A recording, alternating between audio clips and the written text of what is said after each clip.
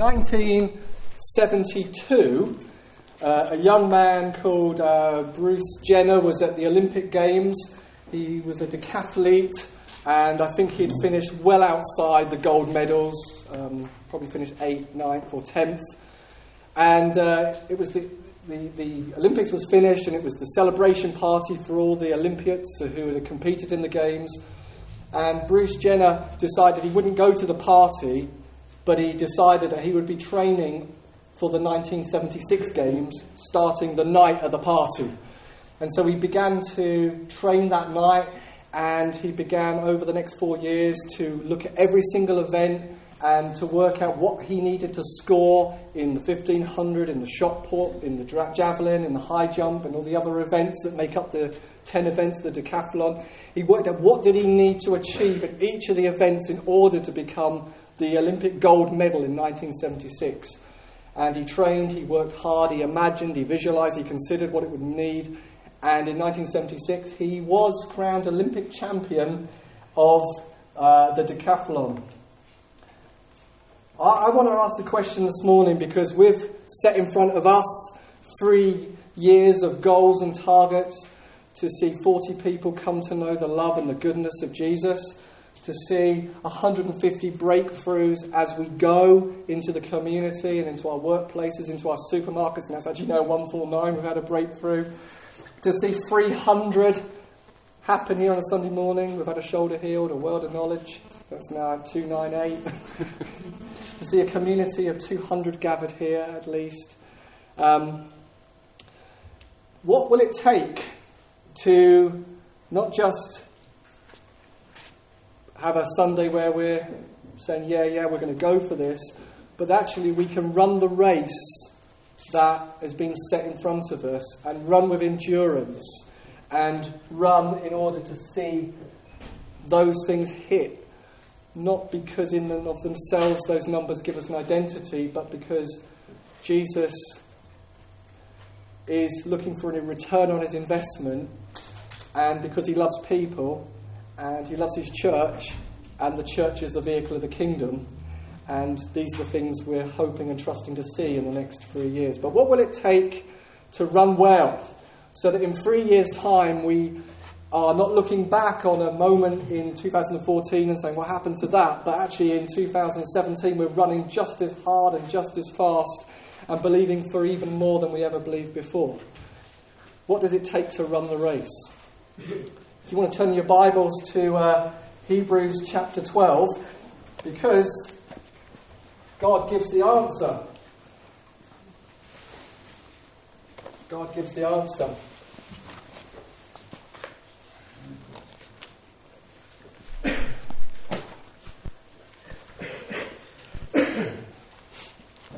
So Hebrews chapter 12 follows Hebrews chapter 11.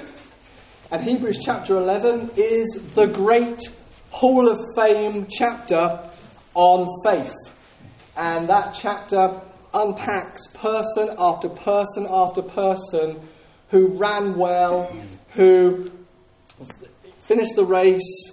Some of them saw what they were hoping for. Some of them didn't. Some of them got sawn in two. Some of them saw it, got it. Abraham saw a city and without foundations. He saw it in the future. Didn't receive it in his lifetime. But they all ran with faith, endurance. They were like the Bruce Jenner of faith, the decathlete. They saw it by faith and they ran after it and didn't quit. And then Hebrews 12 says, therefore, in other words, in light of the men and the women of church history, therefore, what's your response? In the light of the people who've run in the past, what's your response? Therefore, since we are surrounded by so great a cloud of witnesses, those are the witnesses in chapter 11 saying, he's faithful, he's good, he's worth running after, we're standing around you, this is your moment on earth, you're now running the race and we're cheering you on and saying, go for it, this is your moment. Since we're surrounded by such a great cloud of witnesses, let us lay aside every weight and sin which so easily, or which clings so easily, and let us run with endurance the race that is set before us, looking to Jesus, or other translation will say fixing your eyes on Jesus, the founder and perfecter or author and founder of our faith, who for the joy that was set before him endured the cross, despising the shame, and is seated at the right hand of the throne of God. Yeah, Holy Spirit, we just really want to, as we look at these verses, we're asking to fall in love with Jesus. We're asking that our hearts would be ruined by who Jesus is, what Jesus has done, who Jesus is for us, what Jesus has promised to do in us and through us, what the future holds because of Jesus. We say, Jesus, you really are the great battering ram. You're the one who pulls down strongholds, pulls down walls. And we're fixing our eyes on you because we want to run this well, because we feel a responsibility in the right sense of the word for many hundreds of men and women who are yet to hear good news. Amen. So, simply then, it says, looking to Jesus. Fix our eyes on Jesus. Fix our eyes on Jesus. It's like in the school of the story of the Sunday school, isn't it? Where the little kid was in the Sunday school for the very first time, and the Sunday school teacher described and says, What am I talking about? And they said, it's got a bushy tail, it's got whiskers, and it likes to go up trees and get nuts. And the little girl said, it sounds like a squirrel. And she said, no, just say Jesus, because that's the answer to every question in here. Jesus is the answer. And whether you've been on the road for 20, 30 years knowing him, or maybe you've only come to know him in the last week or months, or maybe you don't know him, Jesus Christ is the answer. Amen. Jesus Christ is the answer. And so the writer says, fix your eyes on Jesus. I think when we look at risk and faith, and we look at the community, and we look at wanting to do things to demonstrate and express the love of God, often this is what happens. We go out in our normal day-to-day life, and as we see a situation, maybe it's an opportunity to tell someone about Jesus, maybe it's an opportunity to serve people, maybe it's an opportunity to do whatever, to demonstrate the kingdom. What we then do is we look inwards. We see how we're feeling that day. And sometimes maybe it's been a great Sunday and we're all pumped up and we look inwards and there's some courage there and we take the risk, we move out in faith and we do something. And then on another occasion, we're not feeling so great. We look inwards and the bank of courage and faith is completely empty. And that opportunity to love someone, do someone good, pray for the sick, prophesy life, serve them, acts of mercy, acts of compassion. We look inwards and think, I'm bankrupt. I've got nothing to give. And so we become overwhelmed by the facts. I don't have the resources. I can't make this happen. I can't meet this need. I'm only just surviving in my life. I don't have anything to bless the world with. Well, anybody else ever felt that? That bankruptcy. And then you come to church and the leadership wave this in front of you and say, 40 people coming to know Jesus, 150 breakthroughs as we go, 200 people part of the church, we need to raise up mums and dads to look after them, 300 breakthroughs as we gather, and on a 1 week you go, yeah, and then you look in and say, I'm bankrupt. This is impossible. It is impossible actually. As someone rightly said, Numbers 13, when they went into the land, both were right. Caleb and Joshua were right, we can go and do it. The other 10 were right, we can't. They're both right. And so, you can look inwards and say, actually, I'm exhausted. I'm just about surviving. People in the room, you're just about surviving. You're just about surviving. And your goal is, if I can get through to next Sunday without sinning, that'll be a good week. And now you're telling me to be a blessing wherever I go and prophesy and pray for the sick and share good news and make people jealous by how much I'm enjoying God. And you think, jealous of me? I'm just surviving. And we become overwhelmed by our own sense of inadequacy, fear, exhaustion. And then you think, okay, now you're saying there's a Saturday and we're going to go treasure hunting, we're going to look for God's treasure, we're going to prophesy and pray for the sick. You're saying, I'll be there.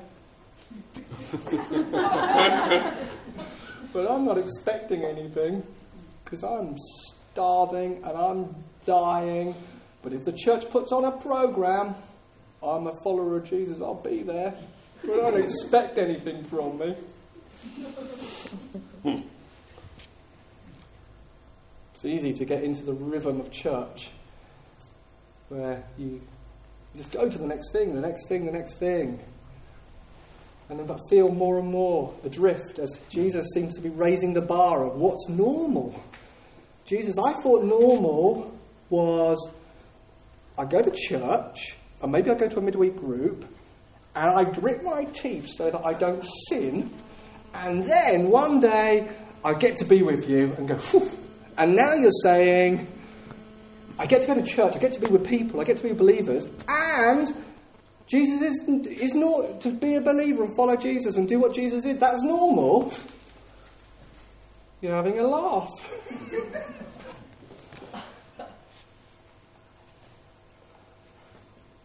The writer says, fix your eyes on Jesus. Looking to Jesus. When you look inwards and think, do I have what it takes to go on that Saturday? Do I have what it takes to bless my community? Do I have what it takes to change the atmosphere of my office? Do I have what it takes to tell the good news about Jesus? Do I have what it takes to pray for the sick? Do I have what it takes to prophesy life? Do I have what it takes to be full of joy? When you look inwards, you always come up short. You always come up short. If you want to run the race, finish the race, don't look inwards. Don't look inwards or don't look down. Right? Keep your eyes on Him. Because if you look inwards, you will come up short. You will never feel you have enough faith. If you think faith is an emotion that I feel that makes me feel courageous sometimes, all we'll have as a community is the odd story every now and then when it's a really good week and we feel we've jumped through a few hoops and we're feeling we're doing all right, and we'll have it every now and then. If you feel that to see 40 people come to know the love of Jesus and 150 breakthroughs as we go and 200 as part here and 300 as we gather, if you think that faith is a work, that what you do is you work really hard to generate something in your emotions that might attract His activity. That's the other way we do. So there's some of us who are so starving and so feeling so in malnutrition that we can hardly walk.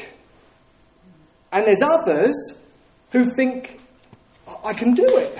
And so they're working really, really hard to generate something internally of courage or faith so that they feel the bank is full, so that they think it'll attract Him because He'll be pleased, and then He'll do something as a reward for their activity. Both are wrong. And Galatians 3 tells you that. Foolish Galatians, or in other ruder translation, who has bewitched you? Did God supply the Spirit and do works and miracles amongst you through works or by believing God? So faith is not a work. The answer is Jesus. Jesus is the solution. Jesus is the superior reality. Fix your eyes on Jesus. And so, you're in a situation. Someone is sick. And they've put it on a plate for you because they've actually asked you to pray. All right? They know you're a Christian. They've heard maybe a few stories. And they're sick and they want you to pray. If you look inwards, you'll look inwards and think, do I have the courage today? Do I feel this faith today? Do I feel strong today? Do I feel that I've done enough activity to attract his activity? Yeah. And so you'll look inwards. And then you'll look at the problem. I don't know how that is going to get fixed. So now you're looking at your inwards and you're looking at the facts of the problem. And you're thinking, how's that going to get fixed? How does it work? The person's struggling in their back. So how does that get fixed? I know he can do colds. I've seen him do that. But how does that work? Now you're paralysed. Or as one preacher says, you're in the paralysis of analysis. And this has all happened within 2 seconds of them asking you. We don't actually have to understand how it works. We do need to know Jesus. And so we fix our eyes on Jesus. We don't deny the facts. We're not pretending the facts are not there. But we don't have to analyse the facts to get a solution because Jesus is the solution. We don't need to understand how do jobs get provided by God. I don't know. Just that we ask for him to give jobs and jobs seem to come. We don't even understand how it works. I don't understand how a shoulder gets healed by Jesus. I don't understand how suddenly someone's got a knee problem and then the knee problem's gone and they're jumping. What happened? I don't know. And sometimes we're trying to understand it because we think that it's all about us and how well we're doing or how strong we feel. When actually the author of Hebrews is saying, fix your eyes on Jesus. He's the author and perfecter of faith. We live aware of his abundance, not our inadequacy. We live aware that Jesus is the solution to the problem. We are not the solution to the problem. We don't have to understand it. So Jesus is not just the great example of someone who started a race and finished a race. The writer of Hebrews is saying he is actually the author and perfecter of trusting and believing God. And so we don't fix our eyes on Jesus and say, I'm just going to be like you, Jesus. I'm just going to fix my eyes on you so I can copy what you did. I'm fixing my eyes on you so you can produce in me the ability to trust in the Father like you trusted in the Father. I'm looking to you because in your presence something gets authored that I cannot author for myself. And so my mind is not fixed upon my lack, but on your abundance. My mind is not fixed on my lack of courage, but on the fact that you're the Lion of Judah. My mind is not fixed upon, I don't understand how knees get healed, I just know that you are the healer. And so it's a shifting of where we fix our mind and where we fix our attention.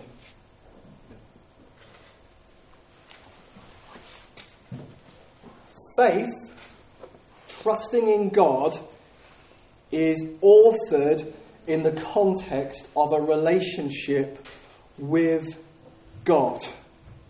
It's authored and produced and perfected in the context of relationship with Jesus. If you're not in relationship with Jesus, you cannot produce faith. Okay? So if you're looking in on Christianity and saying, I want to copy the things I hear and I see my brothers and sisters doing, but you're not in relationship with him, you can't produce it external from a relationship with Jesus. Because it's fixing our eyes on him because he's the author and perfecter of faith. Christianity is not a set of do's and don'ts. It's an invitation into a relationship that transforms the heart, transforms the desires, so the very things that we thought we could never desire, we want to desire because we're grafted into him. I want to show you an illustration of this. We've got a big oak tree in our garden. which I'm sure Ian will recognise this root. There's a thing clinging to our tree that's a weed, and it's got this huge root system, and we want to clear the kind of ivy thing off it so that we can get more light into our garden. And so, as a strategic move, we'll see how it works, I cut a chunk out. And so you've got the root going up, and it's all green and there, and you've got the root going down into the ground, and I came with a saw and chucked the middle bit out. So, it thinks it's alive. It is not. It's waving in the light, in the wind, and it's green, but it's dying. Because I've actually removed its ability to get any nutrients, any real water, and it doesn't know it yet.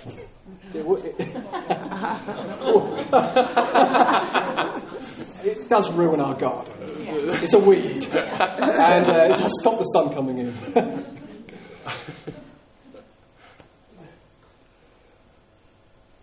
See, sometimes in our desire not to place legalistic motivation on you,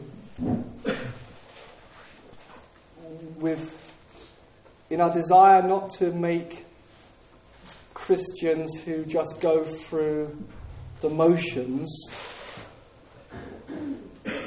sometimes you can easily underemphasize the importance of being rooted into the life-giving source of who Jesus Christ is, because you don't want to have people who just pick up the Bible religiously and read a few verses and think, I've appeased God, because the appeasing and pleasing of God was at the cross, not in whether they read the Bible or whether they prayed. But at the same time, the Bible and prayer and meditating on Scripture and assembling and coming together with brothers and sisters and all these things are the roots that link us into Jesus Christ, that we might gain life. I hope this is making sense. And so on one hand, we don't say the things of what we call the spiritual disciplines, or a better way of saying it, the invitations of relationship with Him. They're not the means by which we get into the relationship. They're the means by which we enjoy the relationship. They're the means by which we put our roots into Him and we draw deeply into Him. Okay? And so, without any condemnation, sometimes people wonder why they don't mature or grow or become fruitful, or why they go round the same staircase again and again and again in Joe's picture. And sometimes it's because every now and then they come to church and they get a bit of rain on them. Like that tree, it'll probably live a little while because of just rain that will go into it. But if you were to look into the life, you would say there's a big chunk missing. That in some ways the believer can blow in the wind, even having some leaves that look a bit green, doing the stuff. But when we're really honest with ourselves, we say, actually, I've got no life in me. There's nothing nourishing me.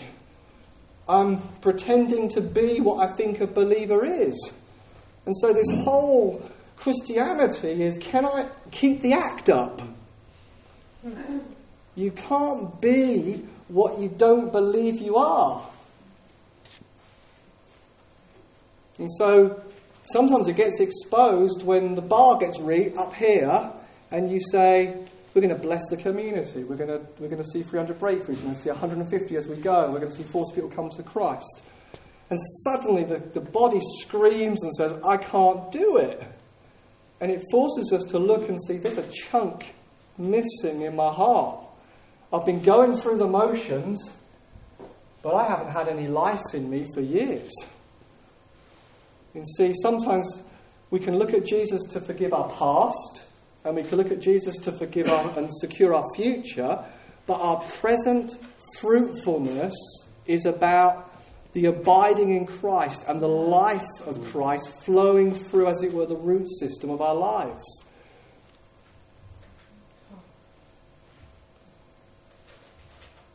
If you had a friend who came to you and they were gaunt looking, their face had gone really thin, and their muscles were wasting, and they hardly had any strength, what would be the first thing that you would say to them?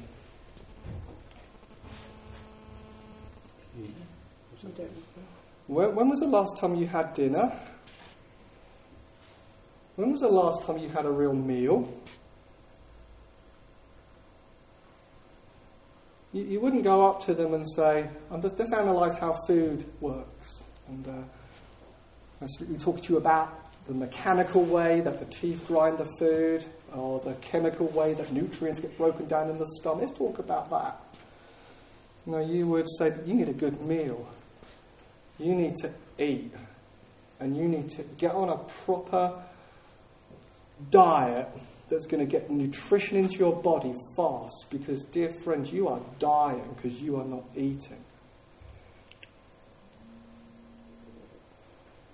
And so when a church then says, these are the things that a strong, healthy follower of Jesus does, this is normal Christianity, we then have to look and say, actually, am I actually eating? I'm not saying that actually, it's okay to be terrified about this Saturday, okay? Because that's not the same thing.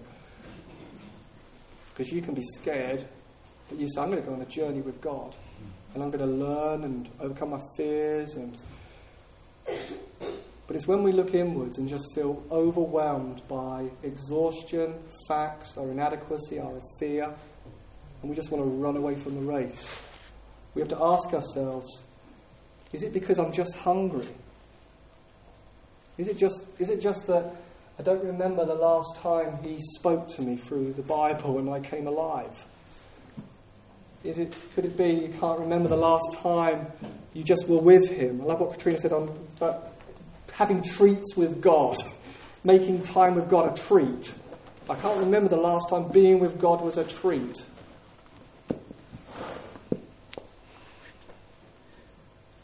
Can you see this is very different from legalism?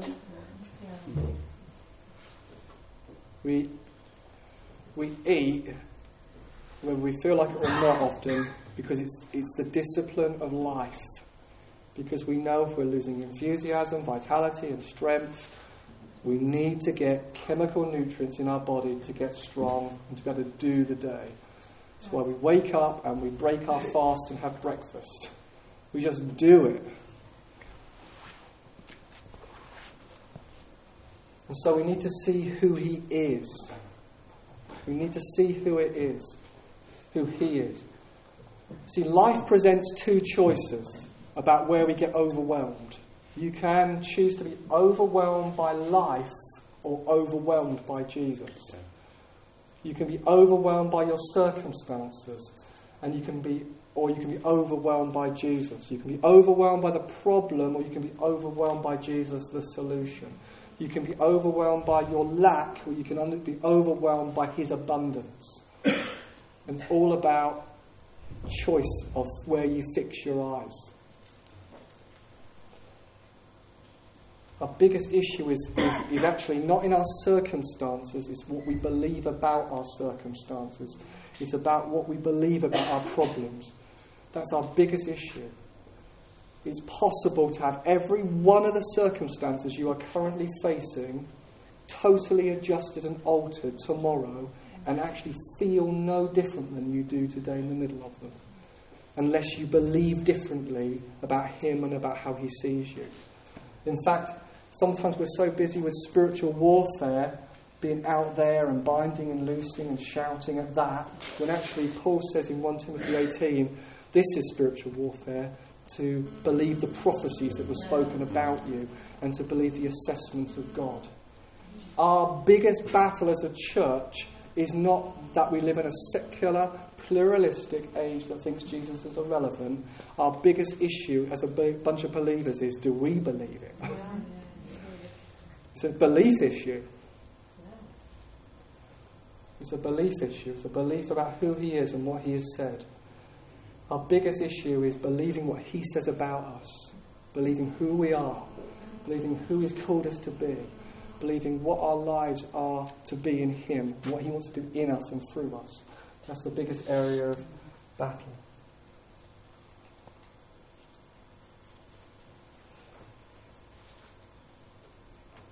We read you in 2 Kings chapter 7. There's an interesting story about a city under siege.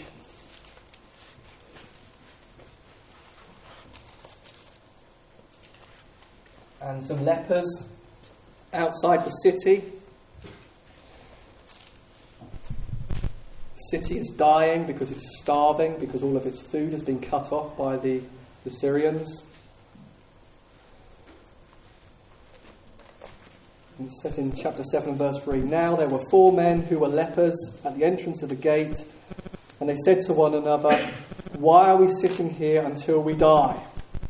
Sometimes we've got to ask ourselves that question. Why am I just doing the same thing again and again and again and again, expecting different results? That's actually the definition of madness, all right?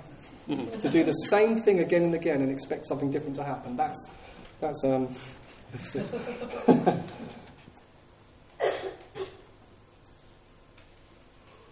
If we say, let us enter the city, the famine is in the city and we'll die there. And if we sit here, we'll also die. So now come, let us go over to the camp of the Syrians. If they spare our lives, we shall live. And if they kill us, we shall but die.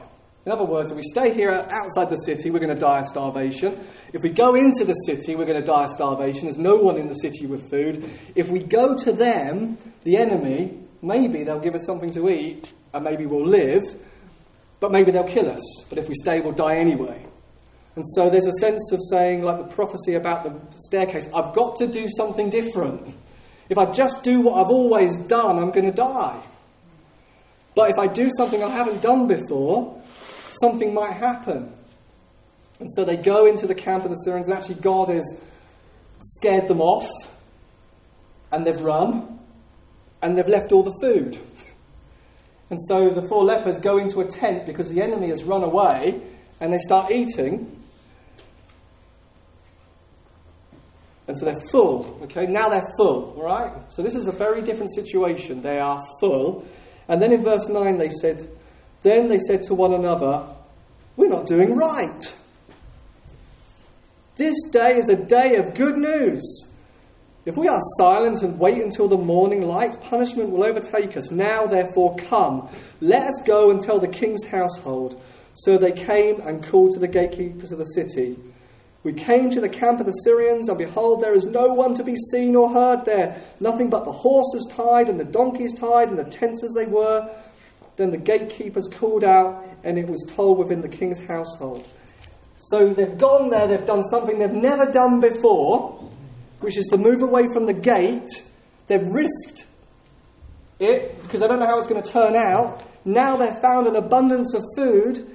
Now their bellies are full. This is good news. Now we need to go back to the city and tell the city we've found food. They're not there. Victory has been given by God. To do what he's called us to do, you've got to feast on Jesus. You've got to do something you've never done before. You've got to change something. If you're malnourished and you're dying of starvation, don't just do what you've always done. Something's got to change. If you just do what you've always done, you're going to die spiritually at the gates. But if you do something you've never done before, in feeding on Jesus, you're going to find food, and then you're going to go into the world and say, I can't keep this good news to myself. There's food in Jesus, and so I'm going to go and tell the world. And so suddenly, that Saturday that is still scary is about, I've got some good news. I found food. He sets a feast before me in the presence of my enemies. My belly is full. I've got to go and tell my friends, my family, my neighbour, because God has fed me. God has met me. Can you see? Otherwise, if we're living our lives and this chunk is missing, we can't pretend to be full. We can't. You can do it legalistically, but you can't do the stuff that we're talking about if there's a chunk missing. You've got to get that chunk repaired to the life of Christ flows through you, that you're feeding on Jesus, and then get your belly full, and then be overwhelmed with good news, and then bring it to people. The answer is Jesus. Fix your eyes on Jesus. And how does that look? I don't know. It can look a whole variety of different ways. Find a way of tapping into Jesus. Find a watering hole. Make a watering hole. Make a way. When I taught in college, I just listened to a preach going, a preach coming back. There were things that I just create in whatever season of life. In Denmark, we had a wonderful opportunity. We shared work between us, and I was looking after a little 2-year-old, a 1-year-old, and they were just took the pram out and talked to him on the journey, and made out I was talking to Fleur, but I was really talking to him. Just create. Pretend to be on your mobile phone talking to someone, but you're talking to God. I've gone into a phone booth and pretended to ring someone, but I wanted to chat with God. I didn't want to be looking mad. I've gone out into the country.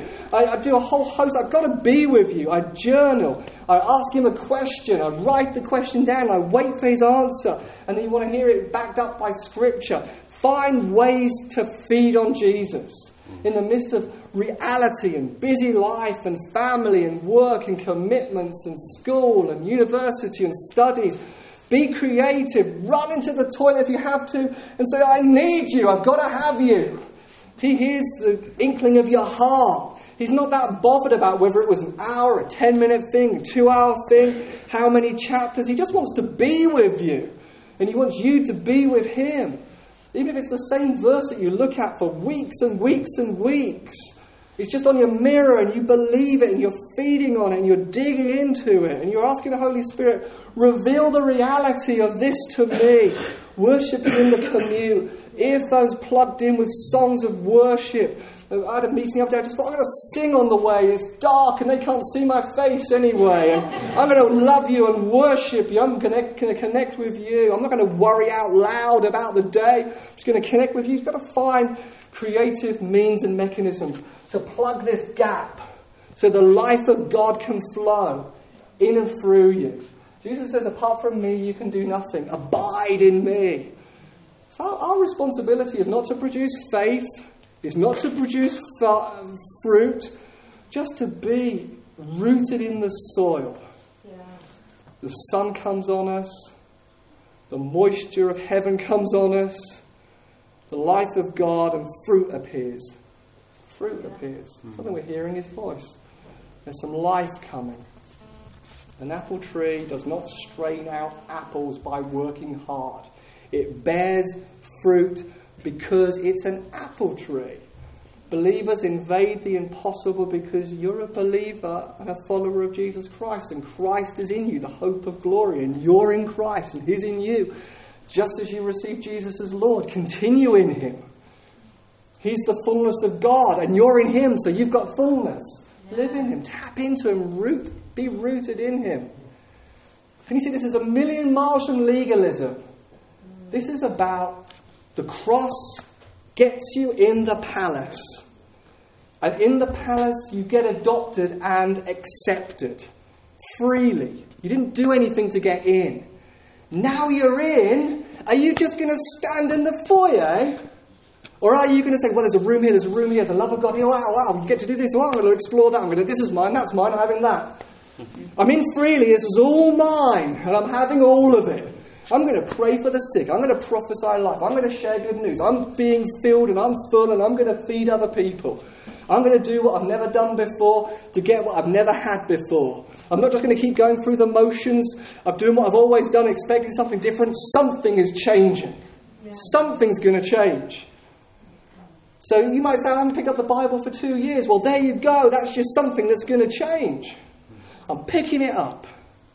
I'm coming to the Holy Spirit, the author of it. What does that mean? What does that mean? How does that work? What does that reveal about God? What does that reveal about the cross? What does that reveal about the finished work? I'm just going to, you pick it up. 1 minute. 1 minute. Every day. It's like a meal. We don't remember all our meals every week, do we? Just eat. And some of them really stand out. And we have those high moments, those breakthrough moments with God. Just encourage you. Access the opportunities here as well. Encourage you. Sometimes on a Wednesday night and you got back from work, you don't want to go anywhere, and you just say, do you know what, I can go. I got back in time, I can go. I'm going to put my roots in and I'm going to be with his people. I'm going to learn and grow together. Sometimes on a Sunday you think, I don't know if I want to come. Seems to be so many other things that need to be done, should be done, could be done. But you decide, I'm going to come because I want to put my roots into him and be with his people. Sometimes you pick up the Bible, it's the last thing you want to do, and everything in the whole world seems more exciting. You say, I want to dig into it.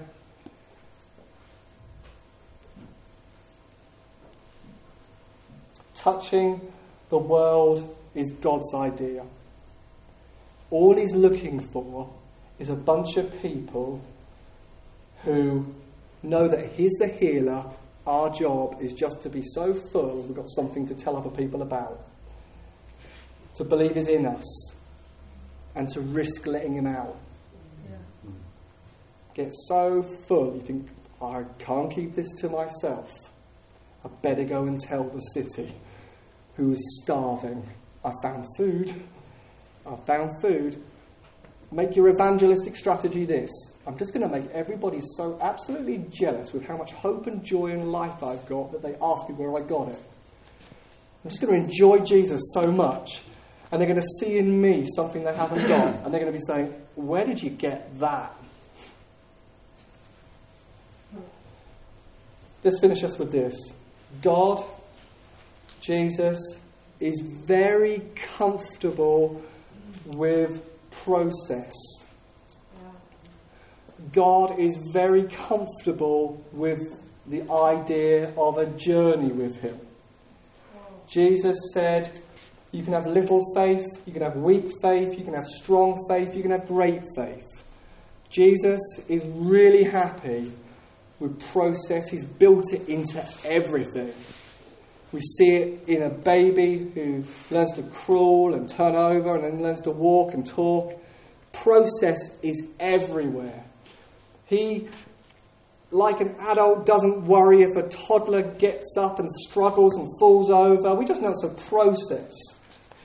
We know that they're going to run, but at the moment they're falling over. We don't tell them off because at 2 or 18 months they can't walk. We celebrate the process. Did you see there were 2 steps? Oh, they fell over. Whoa! God's like that with us. He loves process. He loves the journey. You're already accepted in the beloved. The cross has made you free of accusation and free of blemish. You stand before God perfect already. All right? Now you get a process of realizing who you already are and what He's called you to be.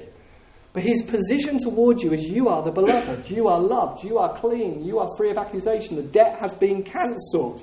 Every debt you had that was leading to condemnation in Jesus has been paid. All of it. You do not work to pay a debt off. The debt has been paid off. You get to work. You get to be like Jesus. You get to do what Jesus did as a free gift. It's a process. Celebrate process.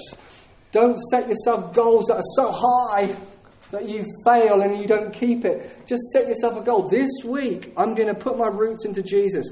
I'm just going to, you work it out. Think of what it means to you in your life. Just I'm going to start here and I'm going to celebrate process. I'm not going to beat myself up if it doesn't look like this, but I have committed my life to fix my eyes on Jesus. That's my commitment, because he's the author and he's the perfecter of faith. I'm going to find a way. I'm going to look for that staircase that I've never seen before, to do the thing I've never done before. I invite us to stand with